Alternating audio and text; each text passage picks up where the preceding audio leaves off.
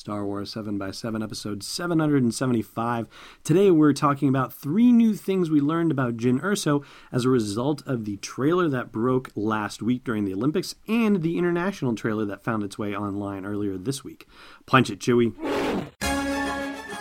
Hi, this is Mike and Joe from the Cantina Cast. And you're listening to Star Wars 7x7, the only daily Star Wars podcast.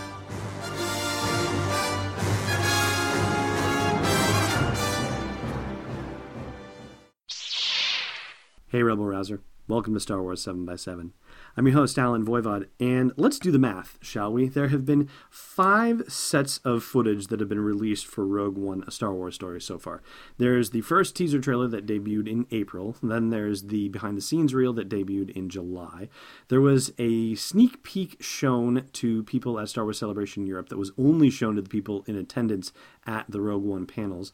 Then, of course, there was the main trailer that debuted during the Olympics last week, and then the international footage that came online this week. So in addressing the new things we've learned about the characters from Rogue One, I'm not going to include anything about the footage that was shown exclusively to attendees at Star Wars Celebration Europe. And the reason why is not because I'm trying to keep secrets for them necessarily. I mean, we've all talked about what was actually seen in the footage and whatnot. The reason why I'm not going to include it is because most of the world wasn't there.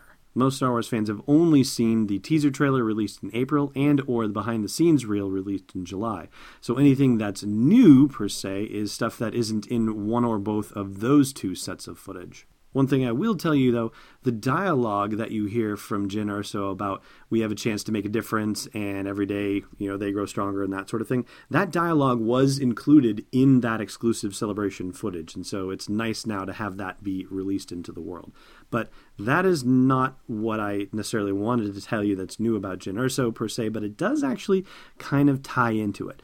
And we may as well start there. The first thing that's new about Jyn Erso that we didn't necessarily know from the first 2 sets of footage we've seen is that Jyn Erso is a true believer. I mean, it's one thing to hear the laundry list of charges against her, including the forgery of Imperial documents and possession of stolen property and aggravated assault and resisting arrest.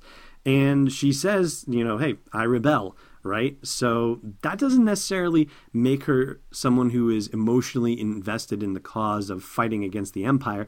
That just makes her somebody who doesn't like authority figures. But here, in the new trailers that were released in August, we actually have a different picture of her. We have a picture of her as somebody who actually cares about the fight against the Empire. And it's very apparent in dialogue like this.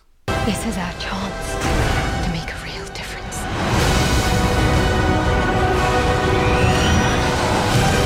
Are you with me? Now, she's saying all this to Saw Gerrera, and so this is the second thing that we've learned about Jyn Erso thanks to this trailer, is that she is on Jedha to recruit Saw Gerrera and possibly others from his cell to help her with the mission to steal the plans for the Death Star. Previously, all we knew is that she was on Jedha for some reason that had something to do with the mission that Mon Mothma sent her on, which is to find out what weapons test thing is happening with the Empire and how to destroy it. But recruiting, that's something else entirely. Now, I'll go you one better, and this is a presumption on my part. I think it's possible that Jyn and Saw already know each other. I mean, if you think about it, Saw Gerrera, he has lived a long time fighting various types of rebellions. So I'm sure that keeping himself hidden and secret is probably something he has learned to do very well. He's probably not taking a lot of meetings with people he doesn't know, if you know what I mean. So that combination of managing to survive by being very secretive and stealthy and keeping hideouts hidden and not meeting new people would suggest to me that somehow Jyn is able to get a line on him and where he is, and that for her to even get an audience with him, that she has to be known to him somehow.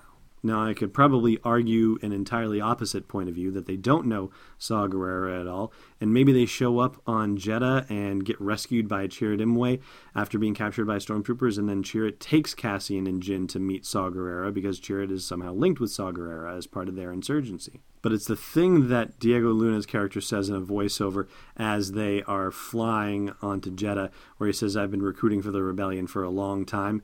And even back in Yavin 4, when he says, if you're really going to do this, I want to help.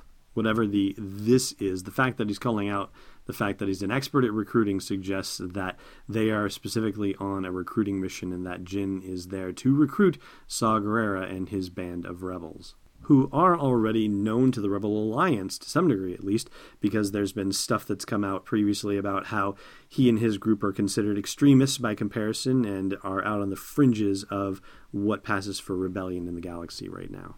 And the third thing we learned about Jyn Erso is that she's fully expecting to be punished as she's brought into the rebellion on Yavin 4 and is surprised by the fact that she is not only not getting punished, but that she's been handed some measure of responsibility. I mean, it's one thing to see her being brought in shackles into the Rebel Command Center, as we see in the very first trailer, but it's another thing for Alistair Petrie's character to say, "Can you be trusted without your shackles?" and her saying, "Let's just get this over with, shall we?" I mean, the Rebel Alliance command is clearly treating her as potentially hostile, and she seems to know what it expected. She seems to be expecting something bad to happen as a result of whatever she's done in the past. Even though her rap sheet as listed includes forgery of Imperial documents, the other things, including aggravated assault and stolen property and resisting arrest, that could have been done to or against anyone, or any organization either. And so, yeah, there's that look of surprise when Mon Mothma says, "We have a mission for you." So that is what that's all about. She is expecting to be punished, and instead she's being essentially rewarded with something huge, the opportunity to make a tremendous difference in the galaxy. So those are our three things. First of all, that Jyn is a true believer. That's new. Secondly, that she is on Jedha to recruit for the Rebel Alliance and for her mission to find out what is going on with this weapons test. And three, that she's fully expecting at the beginning of this whole thing to be punished for some wrong or series of wrongs, and is actually surprised to find out that she's being asked to help with something that will lead to the greater good for the whole galaxy. Oh, while we're at it, why don't we do one more presumption here? So Cassian has been recruiting for the rebellion for a long time. What are the chances that he's recruiting Jyn for this mission as well? And I know, it seems like it's a little odd that he would be recruiting her in shackles. But if she's already been identified as wild and reckless and aggressive and rebellious and all this stuff, then maybe Cassian thought it was safest to keep her in shackles wherever he picked her up, whether he was the one who actually picked her up or whether he broke her out of a facility someplace or whatever. Maybe he just thought the safest way to get her to the rebellion on Yavin 4 was to keep her in shackles. He was certainly aware of the fact that it was her father that sent that coded Imperial transmission, and he chose to tell her when he had her at the Rebel Command Center and not any time before that. I don't know, certainly would be unusual, but I think it's a plausible recruiting story if you ask me. And I'd love to hear your thoughts too. I'd love to know what's new that you learned about Jyn thanks to the new trailers that dropped last week and this week. Share them in the comments in the blog post for the show's episode at sw7x7.com. Hey Rebel Rouser, you're listening to this podcast, maybe you'd like to listen to a Star Wars story too.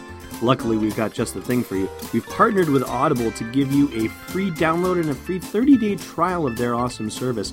All you got to do is go to audibletrial.com/SW7x7 to sign up and get your free download. They've got dozens of Star Wars titles, anything you want to do to explore that galaxy far, far away. One more time for you, audibletrial.com/SW7x7. Alrighty, I've got a trivia question here for you. Red squad, blue squad, take my lead. I'm on it. Last time we asked you where Kylo Ren gets shot in The Force Awakens, and I guess technically we can accept two answers for this one. One of them would be inside the thermal oscillator building, and the other one would be in the left side. Today's question, what unusual thing does Kylo do to his laser blast wound in The Force Awakens? Thanks for listening to another episode of Star Wars 7x7. And hey, before you force choke your captain, check out SW7x7.com for show notes, links, photos, videos, and more. And if you like what you've been hearing, support the podcast at patreon.com/SW7x7. It's not an apology, it's Destiny Unleashed.